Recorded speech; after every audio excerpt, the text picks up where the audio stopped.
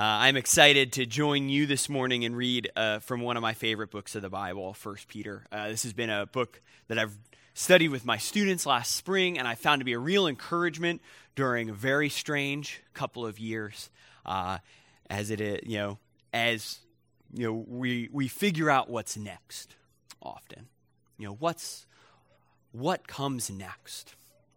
I'm one of the hobbies I picked up throughout the years and really have gotten to practice a lot this year has been gardening. I like to plant a little My backyard in Richmond does not provide for a robust orchard, so to speak, but I can plant a few raised beds and garden a little bit. The problem is, as a transplant from the north, there always comes this time in August where I don't want to be outside anymore in Richmond. The problem is that my garden doesn't just stay in stasis during that time. While I'm inside and in the air conditioning, my garden is still growing, still developing, going wild, taking over the whole backyard. It's a lesson that I think is relevant for us. We can often mistake the place where we are, the place that we were, emotionally, spiritually, physically, as the place that we will remain. But our hearts, like a garden, are not prone to stasis. They grow wild or they grow cultivated. And I'm excited to read with you from 1 Peter here today and to talk about that a little bit. So let's turn in our Bibles. We are reading from 1 Peter chapter 2, the first 10 verses. Would you read along with me? So put away all malice and all deceit and all hypocrisy and envy and all slander. Like newborn infants, long for the pure spiritual milk, that by it you may grow up to salvation, if indeed you have tasted that the Lord is good. And as you come to him, a living stone rejected by men, but in the sight of God, chosen and precious, you yourselves, like living stones, are being built up as a spiritual house, to be a holy priesthood, to offer a spiritual sacrifices, acceptable to God through Jesus Christ.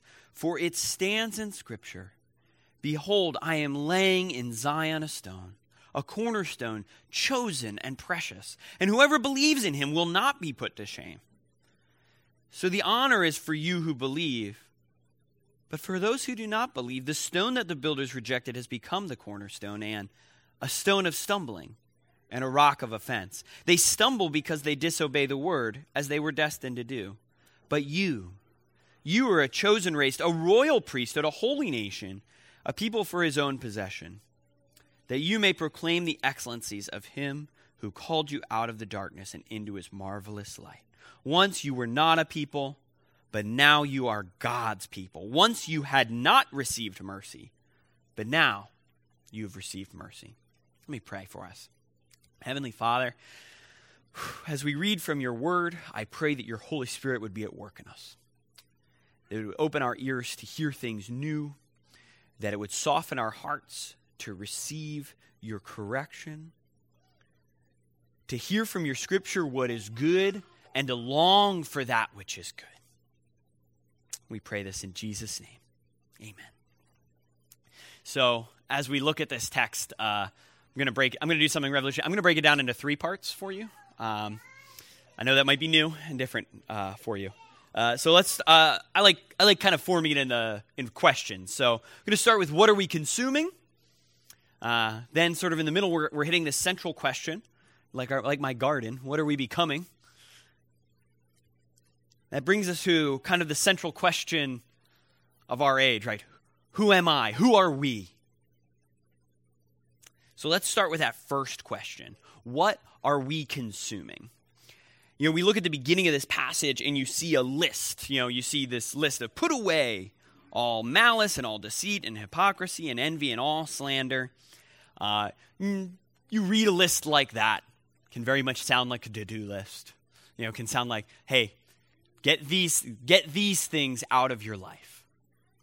But I think what really illuminates what we're supposed to do with this list comes in the next verse.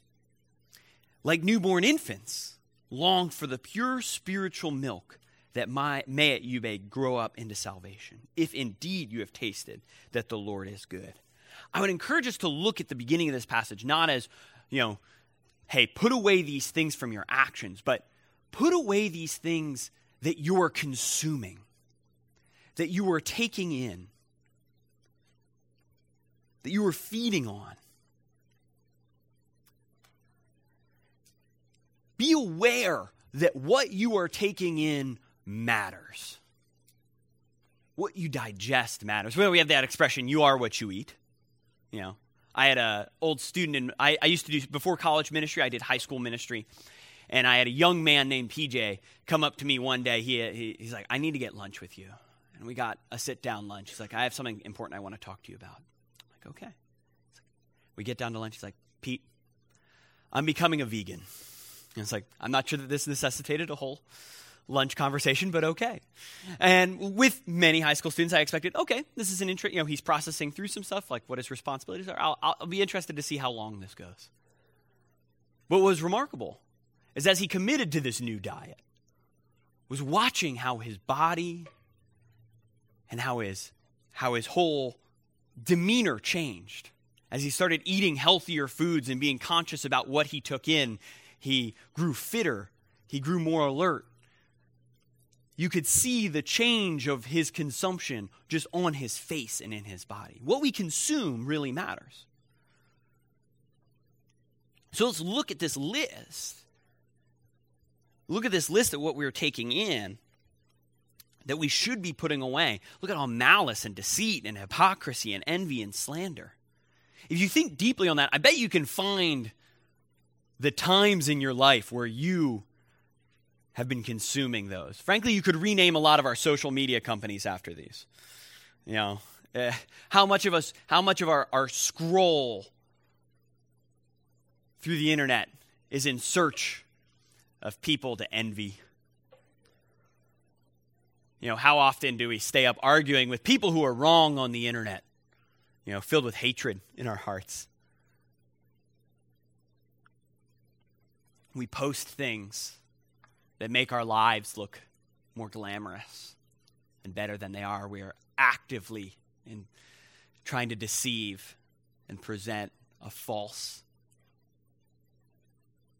front to the world.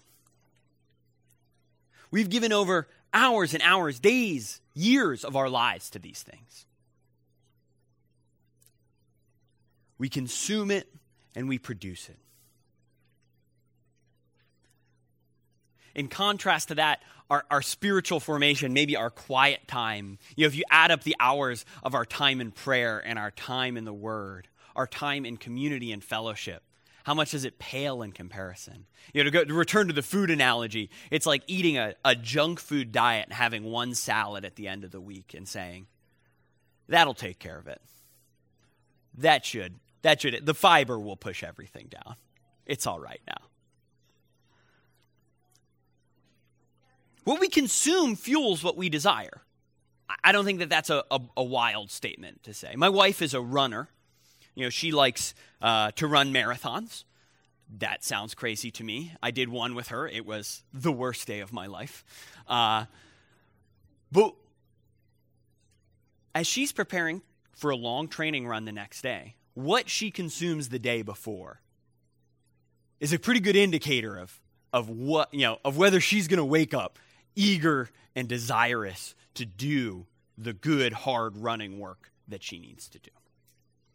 And it also goes the other way around. When you start to see that link, if you desire to be, my wife is trying to qualify for the Boston Marathon and run this, 3 hour and 20-minute marathon.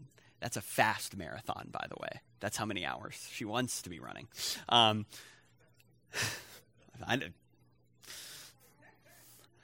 She's not watching. It's okay. She knows. She's trained to run with me. Because she desires that. She then also wants to fuel that desire well. It goes both ways. What we consume fuels our desire, And if we have a hope for something, if we have a desire, and we understand the connection between those two things, it will start to change what we want to consume. Once you see the link between those two things, once you see how they are married together.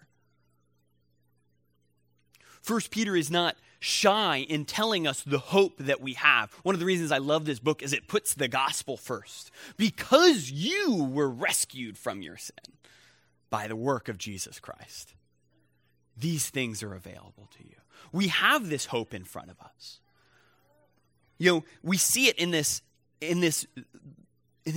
spiritual milk passage, that you may grow up to salvation. We have this hope, this promise of something better, of a better new creation. With that desire, shouldn't we desire to consume that which builds us up into it? Which brings us, we have to then go to the second question. What are we becoming? What are we heading towards? What is our future? What is our goal? As we look here, we have this analogy of a building that Peter gives us. As you come to him, a living stone rejected by men, but in the sight of God, chosen and precious, you yourselves, like living stones, are being built up as a spiritual house, to be a holy priesthood, to offer spiritual sacrifices acceptable to God through Jesus Christ. For it stands in Scripture, behold, I am laying in Zion a stone, a cornerstone chosen and precious, and whoever believes in him will not be put to shame. That last phrase is really important for us. What we are being built into will not fail. The hope that we have, the hope that we place in that cornerstone in Jesus, will not fail us. We are being built into something precious. We are chosen and precious in the sight of God, and we are being built into something acceptable to God. A spiritual house to offer living sacrifice. This is beautiful language. What we are being built into together is something beautiful. The end result is something honorable and good.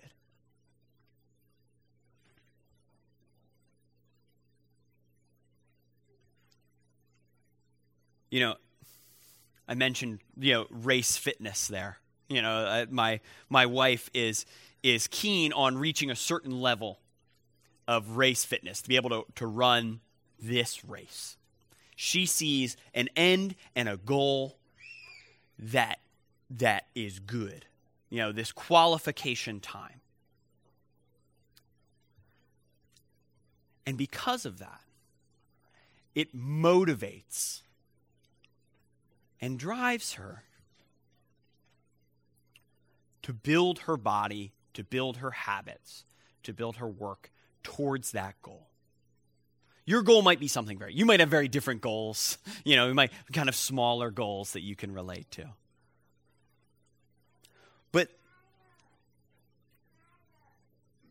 But say for instance, we examined my life by my wife's goal. We examined, that race fitness timing by my behavior. Well, it doesn't make sense. It's not that my race fitness is not static. It's going a direction. It is not going a positive direction. It is going a direction where I am keenly aware of all the things that hurt on my body. Our goal matters to evaluate what's happening in our habits, in our life. And you might even say, looking at this passage,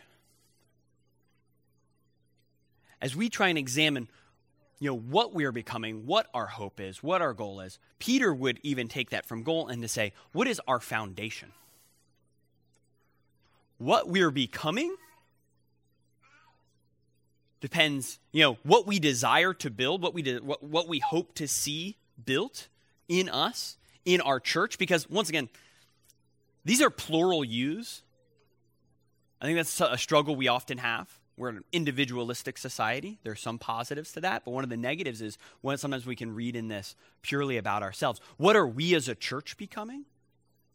What is Hope of Christ as a community growing into? Well, just like our goal can shape that, so too can the foundation that's laid underneath of it. You know, if you write these plans for this beautiful house that you want to build, and there's no place to lay a good foundation, you're not going to build that beautiful house. It will not stand. You lay a poor foundation, it will not stand.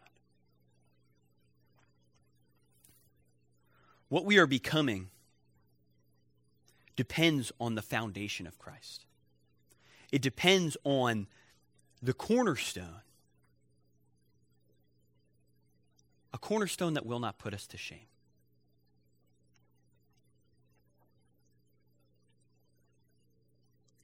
This is absolutely essential for us to hear again and again. Just as we swim in a cultural sea, as we spend our time on, be it social media networks or any other places, even just listening to news, where you soak in these traits that we are told to put away, so too do we swim amongst us. And working with college students, I see this particularly.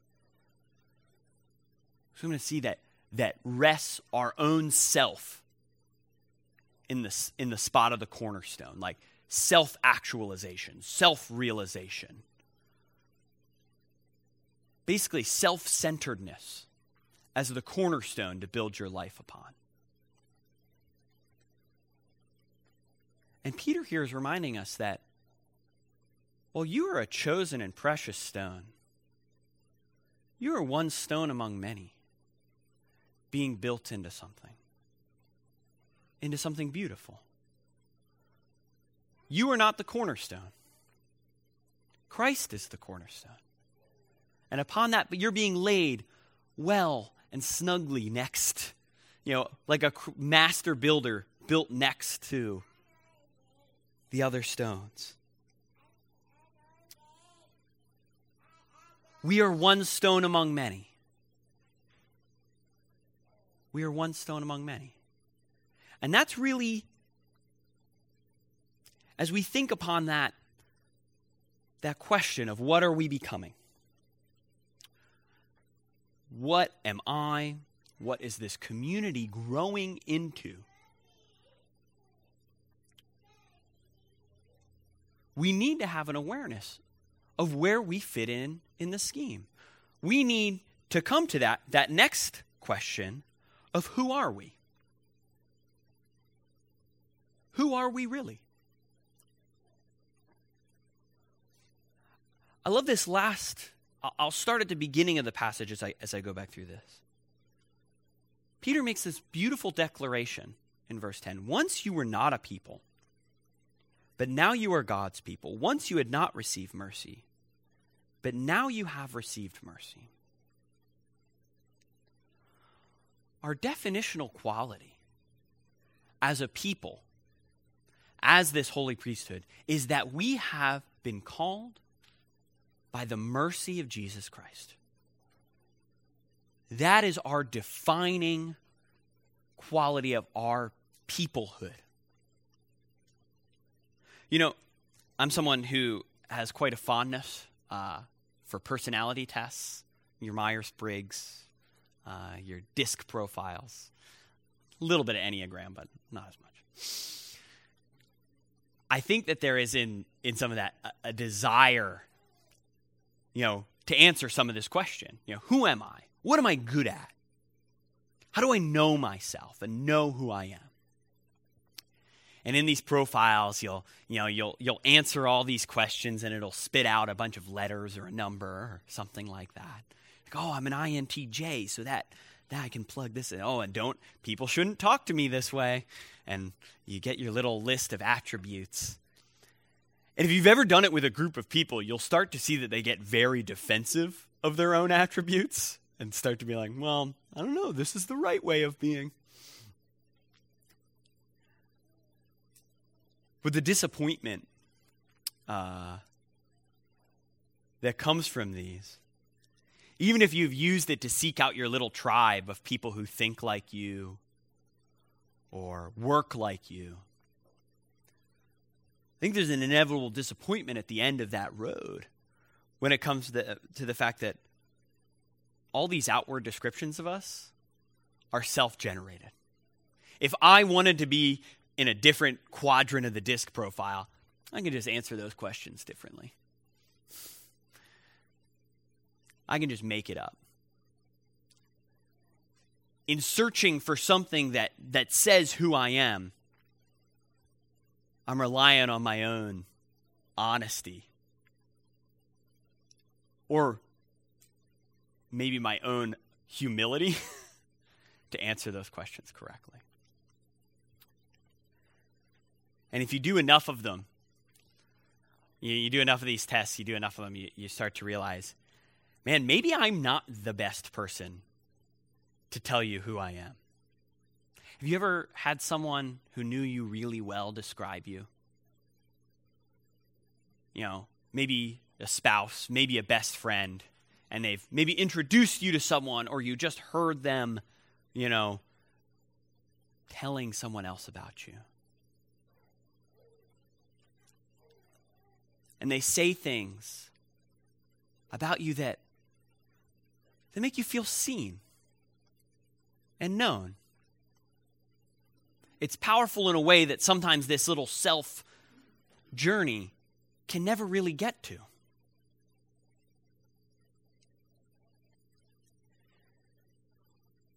We're often looking to define ourselves based on our gifts, our qualities, our abilities, something we can compare to other people, something that we can boast about, something that we can take some security in. To say, I've looked through this list, I'm good enough. I'm good. Oh, if you just knew me like this, this version of this me, that's good enough. I like that person. But oftentimes we're just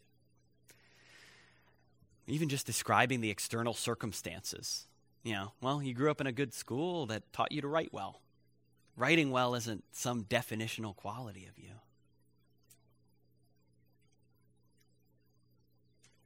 And instead, counter to that, we can look at this passage in Peter and say, Here, let me tell you who you are. You're someone who is precious to God. You were chosen by Him. And how you know that's true is that you have received mercy.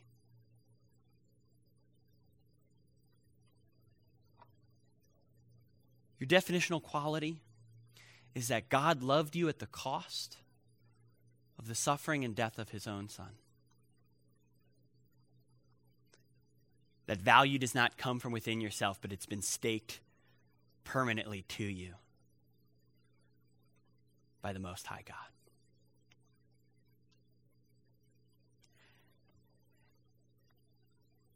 It's important for us to hear that. Because what we believe to be true about ourselves, we're going to proclaim. Our lives are going, no matter what we might think of ourselves, our lives, or what we might try and convince ourselves, our lives will proclaim what we actually believe to be true. The choices that we make, the life that we live,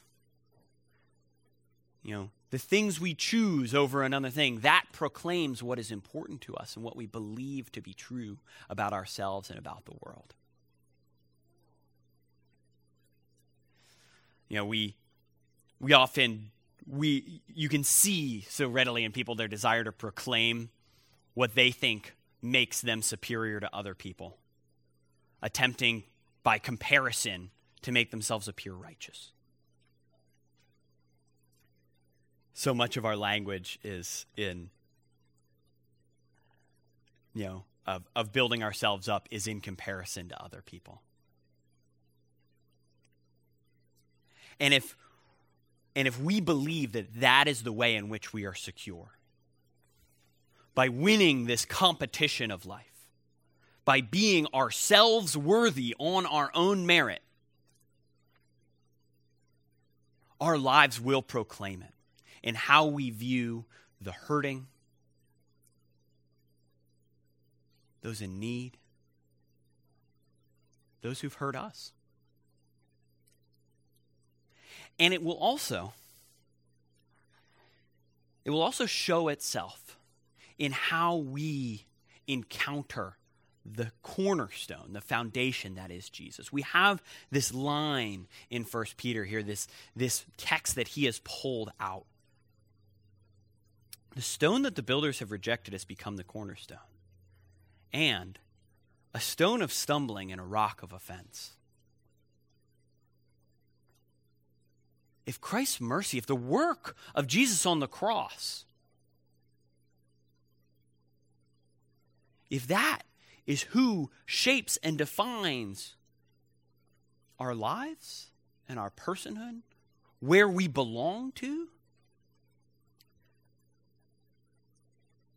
it's incompatible with a competitive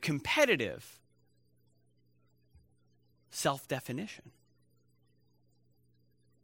And if you think that you are good enough, if you think that you are better, if you think that, frankly, I've done pretty well, the declaration that you needed the Son of God to die for you would become offensive to you, bit by bit by bit. I don't know. Because you might say, I don't know. I think I'm pretty good.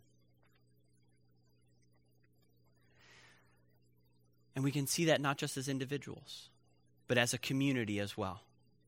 If our community starts to value those things, and if we start to instead of following the shaping and the molding of Jesus, embrace the shaping and the molding of this world, we'll start to glorify and hold up and lift up those people who outcompete and outcompare. We'll encourage ourselves to push down those things that might seem in need of repentance. We'll ignore the cross. So what do we do with this? What do we do? What is the application of this? What does it mean to acknowledge, truly acknowledge, that our only hope is in the work that Jesus has already done and is doing in us? What does that mean for us to do? How do we live that out? What does it mean, as Peter says, to proclaim the excellencies of him who called you out of darkness into glorious light? I want to proclaim that. How do I do it? I think too often we can fall into the trap of just translating Jesus into the same language we already use. That you individually, be different for Jesus. Here are these 5 ways in which you can do it. Check them off and you're good. We can seek to do those same accomplishment-based. We can try and shape ourselves, make it about ourselves. What does it look like to really, as a community, as a people, reflect the mercy that we have received? What does it look like for our desire to change? And like in that running metaphor, when our hope has changed, see, our habits change with it. I think we need to go back to the beginning of the passage. I think Peter leads here with his application. Knowing what you know, knowing what is good, what do you want to take in? What do you want to fuel a walk with Jesus with? I do this thing with college students a lot where I talk about, I talk about the traits of Jesus. The personality, the lived experience of like seeing who Jesus was. Because I think a lot of times on the surface we're like, it seems really hard to imitate Christ, and it is. But I think sometimes we also think, I don't know. The world's ways seem a little bit better to me still in my heart. But I like sometimes to look at these lists and to and imagine what the other choice is, the choice with the goal, with the desire of embracing the salvation that we've received, of embracing the power of the Holy Spirit. And look at this, like malice, having malice in our heart. What if we embrace blessing, deceit, or honesty, hypocrisy or integrity, envy or patience and contentment, slander or kindness? I think when we just are on, when we look at those lists and we look at one list versus the other list,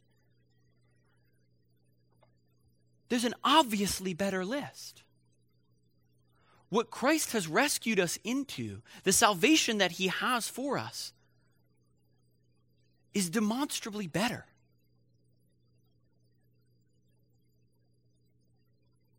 It's beautiful. If somebody modeled those things in your community, if a community modeled those things, it would be recognizably beautiful.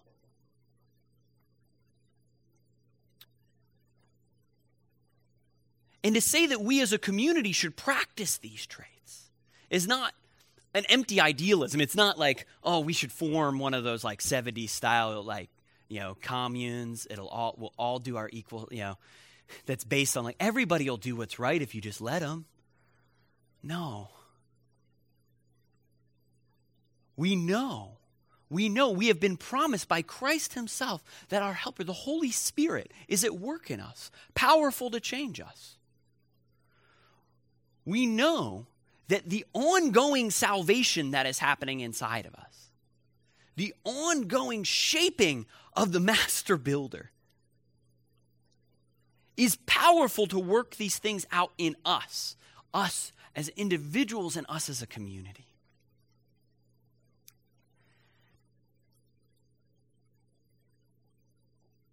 Our desire for change, our desire for a life that imitates our Savior, is backed by the power of God. It's backed by the throne of heaven. It's backed by the Holy Spirit at work in our hearts and in our communities. We are promised that when we gather together, the Holy Spirit is with us. Not maybe with us. Is there, is present and at work.